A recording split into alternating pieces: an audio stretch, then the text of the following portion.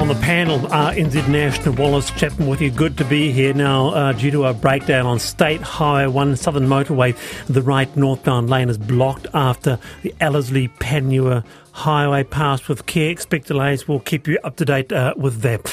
Well, the New Zealand general election has given the country a change of government. There are a few threads worth a look at as that process continues. But one is the rise and rise of Te Pati Maori, formed by Dame Tariana Turia and Peter Sharples after the 2004 foreshore and seabed issue.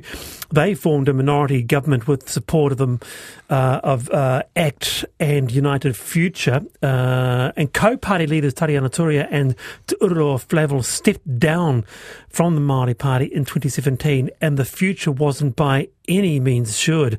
But here they are in 2023, Te Pati Maori on a roll. With us, Scott Campbell is the Communications Director, provides support to a range of iwi and hapu entities, pre and post-treaty settlement. Also a former Senior 3 News journalist. Scott, kia ora, nice to have you here. Kia ora, Wallace. Yeah, so securing 4 of the 7 Māori electorates, and it might not be over as special votes roll in. Was this a surprise, do you think, or actually not really?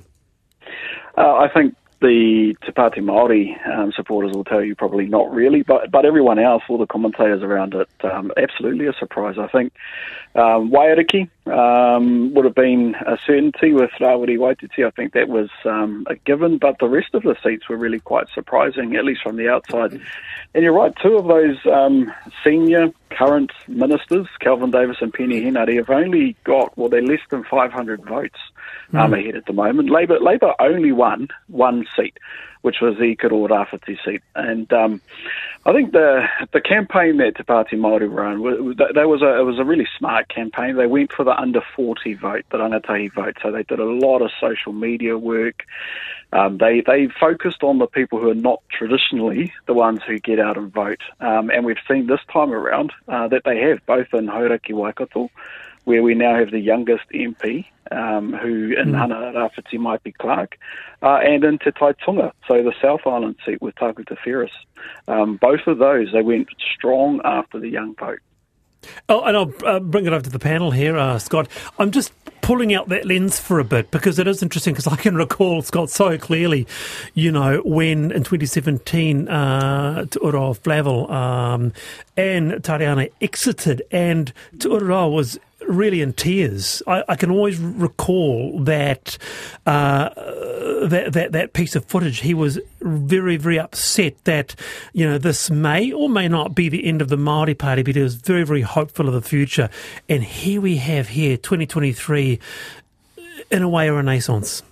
Well, and the rise and rise, I think, as you put it at the intro there, and I think you're absolutely correct. A couple of days after that 2017, there were questions about whether that was it for the Māori Party. Had they done their dash? It was a reaction to the foreshore and seabed legislation, and I think people at that point questioned whether or not they were just a party who was born out of an issue, and whether or not they could sustainably keep a voice inside Parliament. And I think that's probably where Rawiri Waititi has, and Debbie Ngāti Wapaka have done a service to the party, and that they have been the rock in the shoe of government, and they will continue to be. And I think part of the role they will play in the next Parliament is that they will be that voice for Māori. And at the moment, if we look across the Parliament, and particularly in the new government side, there won't be a strong voice for Māori. And so I think they will embrace that opposition voice again. And if they have managed to pick up the under 40 vote, then they've got election after election after election after election to come. Yep, Janet. G'day, Scotty. How are you? Hi, Janet. Hey, I find Te Pati Maori the most fascinating part of the entire election, not only because of the way they ran the campaign, as you outlined, but also the fact that they are an incredibly different party today. Their rise is... They're not the party of Tariana Turia and Te Ururua Flavel, are they? They are representative of that very independent young Māori voice. Will we ever see them apart from going with... They've said that they'll go with Labour. They'd never go with National again, would they? Oh, I wouldn't say never. In politics, Janet. but you're absolutely correct. They are quite a different party now than what they were in Tariana Turi and Peter Sharple's days. And I think what they did after the 2017 election is they went right back to, I'm going to use the term, the activist core. And they built that part of the party. And they became that authentic Māori voice. Where I think they've then picked up is the soft Labour vote, a lot of the soft Labour vote who didn't want to bring themselves to vote for Labour again, and they've probably voted a split vote on Saturday. And I think that's if they continue in the opposition for the next couple of years, who knows what happens in moving forward. Peter. Takuta Ferris is the one to watch. He will be a future leader. Oh, yes. Interesting, Scott. Yes, yeah, absolutely. All right, yeah. Peter. It's been interesting to watch the rise of Te Pati Maori in the House. We watched quite a bit of debate, and Rauri Waititi has been unequivocal. He's never taken a step backwards in that House. He's made his name, his presence felt. He's made his focus felt, and he's never stepped backwards. And it's, as you say, I think it's a very clear mandate that he's got, and so people, I think, are able to read that particularly easily. And they broadsided Labour in those seats. They absolutely cannoned them out of the way. It was, I think it took Labour by a horrific surprise that it was so strong. But I think it's a statement on the way that those people held that party together so strongly and stuck to their guns and were not going to back down. I'm not going to wear a tie. I'm not going to do this, and just held that line. And it was clear to understand. And I think one of the principles watching this is that if you have a clear line and you stick to it, it's easy for people to understand it, and the vote goes your way for those people that are likely to be swayed by it. Would that be true in your case? Yeah, absolutely, Peter. I think and in particular picking up on the younger vote. So I think we've seen this in a number of issues across the country over the last couple of years. Think Ihu Mātau, think potentially this referendum on Te Tiriti, these types of things. They've picked up that voice. I don't like to use the term the protest voice, but it is there. And because in the past they've change. been connected with both Labour and National from time to time, and there was a sort of an equivocation that occurred that left you going, well, which way are you going to go? And this, I think they made it very clear where they're going to stand. Yeah, they're the Māori voice, and I think that's the one that they'll bring to this Parliament moving forward. And I think the next 3 years, the risk of these referenda and taking away Te Aka Whaiora, the Māori Health Authority, well, that's only giving them a stronger voice. So it'll be interesting to see where they go, but I think we will hear lots more from them. Yeah, very good to have you on the program, Scott. Kia ora. That's Scott Campbell, Communications Director. He provides support to a range of iwi hapu entities, pre- and post-treaty settlement. So that is the rise of Te Pati Maori. Now, it wasn't just a big night for them, it was a big night for other smaller parties as well. The Greens, 3 electorate seats, and then ACT, who will be part of the incoming government. Brooke Van Velden gave ACT a second electorate seat, winning Tāmaki with a 4,500 vote margin over National Simon O'Connor. And it wasn't so long ago that ACT was a 1% party with a single MP. It did have 9 list MPs in the 1999 and 2002 election. ACT formed in 93 by former National Party MP Derek Quigley and former Labour Party MP Sir Roger Douglas. And with us is Heather Roy, former ACT Deputy Leader, Minister in the key government, sometime panellist. Heather, kia ora, nice to have you here. Kia ora, Wallace, thank you. Yeah, I mean, again, interesting history there, eh? I mean, from really, let's face it, being a minnow, 1% or thereabouts for much of the 2000s, to now often polling in the double digits. Has the time truly arrived for ACT? I think it has, Wallace, but I think also the winner on this election night, to my mind, was MMP. We're seeing what MMP always intended, and that was better diversification or representation of the New Zealand population. So yes, ACT did very well, but so did a lot of the other parties. And there comes a point when, the big parties aren't any longer going to be able to sort of look down their nose at the smaller parties and just put them on their place, hoping they will just get over the 5%. I think the Greens are well and truly established, and I think ACT is getting there too. David Seymour, possible Deputy Prime Minister? Yes, possibly, although I do believe that in knowing David, I think that that's not what he's there for. If he's offered Deputy Prime Ministership and gets some of the policy gains that he really wants to see, they'll be very happy. But he would forego that role in order to get better policy gains. Okay, I'll bring the panellists shortly, but we talked about succession with Te Pati Maori, future leaders, and I'm looking at Brooke Van Velden. Are we seeing in the future, not now, but in the future, a possible leader or even co-leader, because she's really hit her strides, has she not? Yes, she has, and possibly Wallace. I think David's got a lot more life left in him, and I think actually the two of them form a really great team. Brooke started off as a staffer, and she was the driving force behind the euthanasia bill, which we're not supposed to call it that. I've forgotten its real name, but she gained a lot of experience and confidence from that experience, and this winning of Tamaki at the weekend, where she worked extraordinarily hard with a grassroots campaign, I think has well and truly cemented her respect in Parliament, and particularly within the ACT Party. On the panel, Peter. She was quite involved with the Panel Business Association, wasn't she, from memory? She spent quite a bit of time in that area. Do you think those businesses and those people in that area helped swing that for her? Oh, possibly. I think that she was everywhere in the electorate. She worked extraordinarily hard.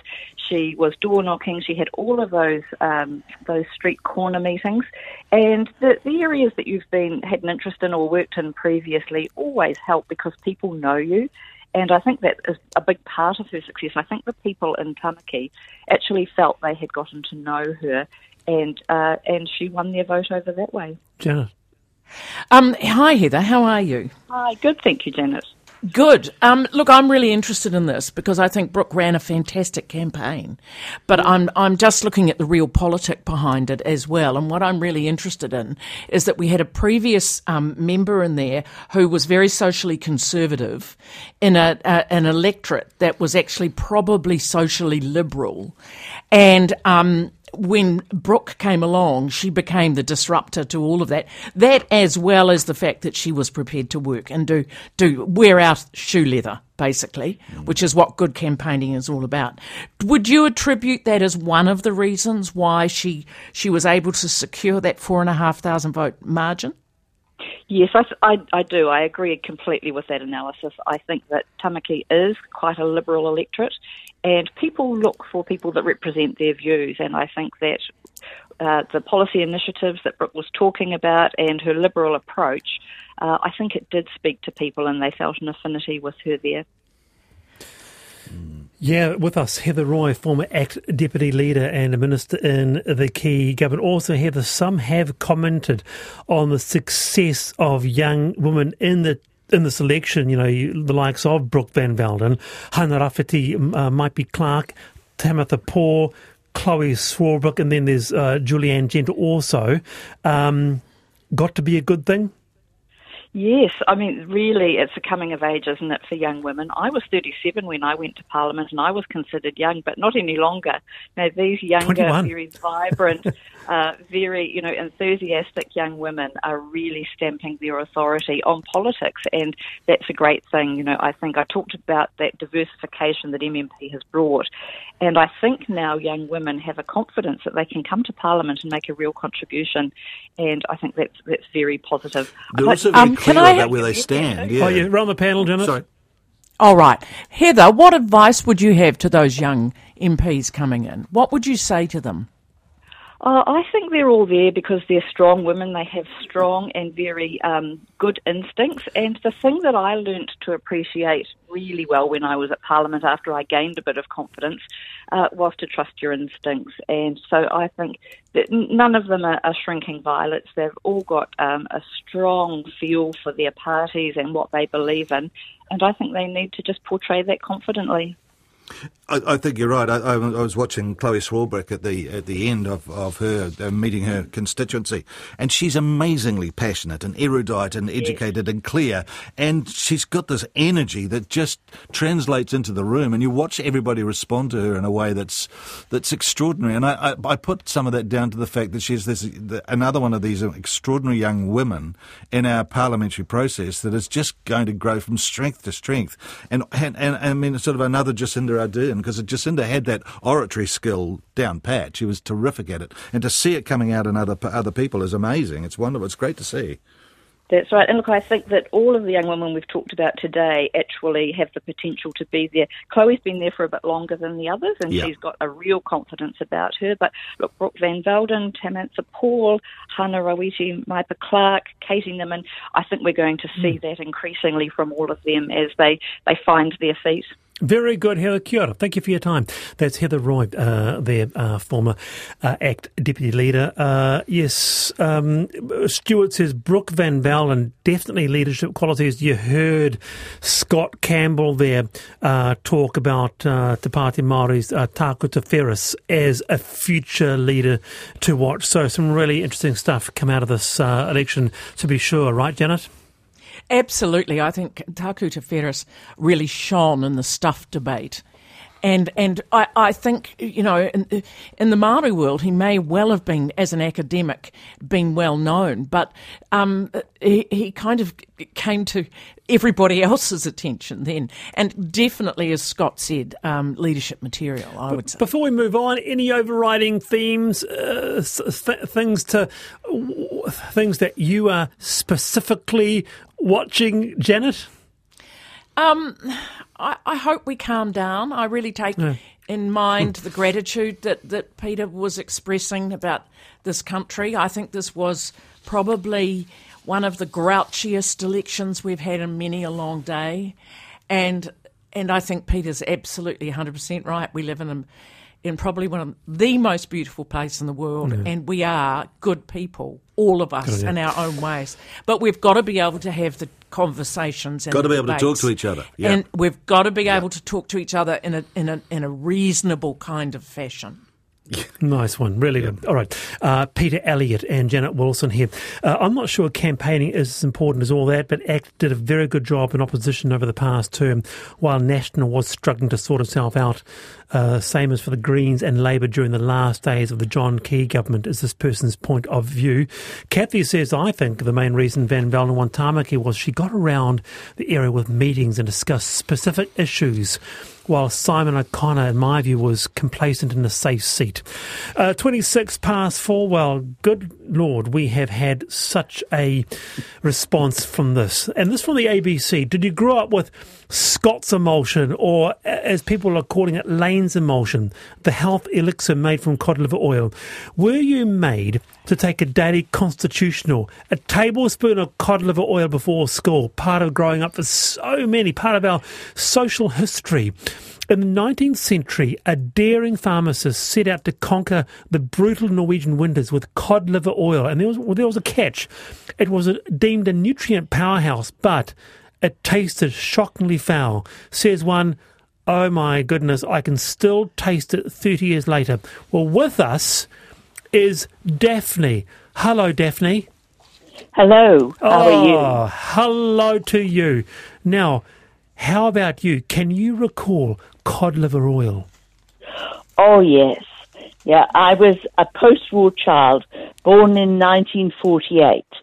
And in England, we had a serious problem with rickets, which is due to a vitamin D deficiency, lack of sunlight and lack of fish oil.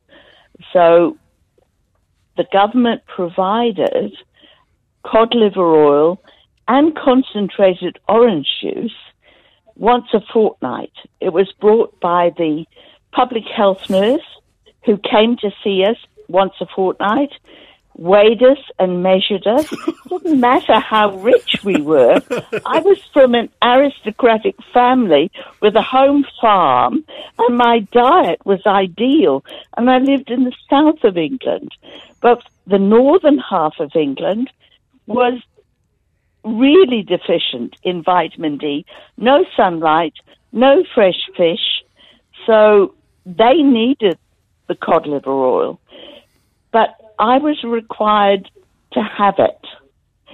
My nanny, not my mother, but my nanny, the one who looked after me, gave me a teaspoonful once a day for maybe a few months, and she realized that I didn't really like it. It was disgusting.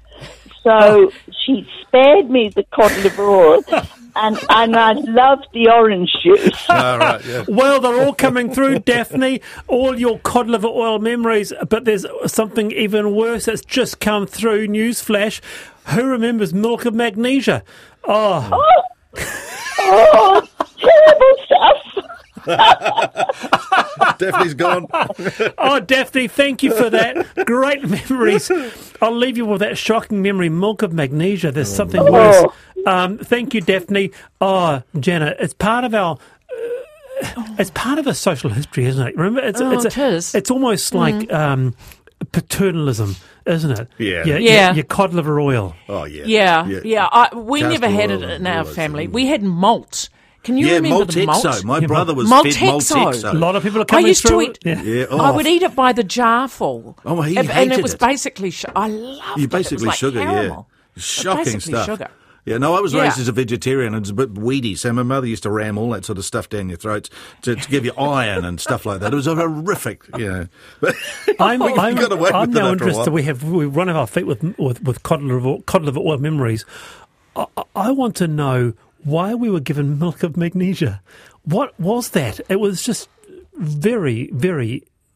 It was disgusting, wasn't it? It was a weird thing. It was in a blue bottle. Yes, it was. I remember it with a cork. Oh, yes. Stuart says, Lane's emulsion. I suggested to Trevor Mallard that a spoonful would be a useful treatment for breaking the rules during the debates. He was sympathetic to the idea, but felt there'd be too much resistance. How odd. Lane's emulsion, yes, our mum attempted to get us to take it, but I used to hold it in my mouth and spit it down the toilet. Graham says a teaspoon of castor oil before breakfast and a helleborage capsule. Another one here, Lane's emulsion was our Whānau's revolting tonic. It was gross. And David in Devonport says, Lane's emulsion and Buckley's Canadiol mixture. Buckley's Canadiol mixture. And Maltexo. This got me through the 50s. A substitute for sunlight. They're all coming through now. Oh, my Good Lord. grief. Your milk of magnesia and cod liver oil memories, text me 2101.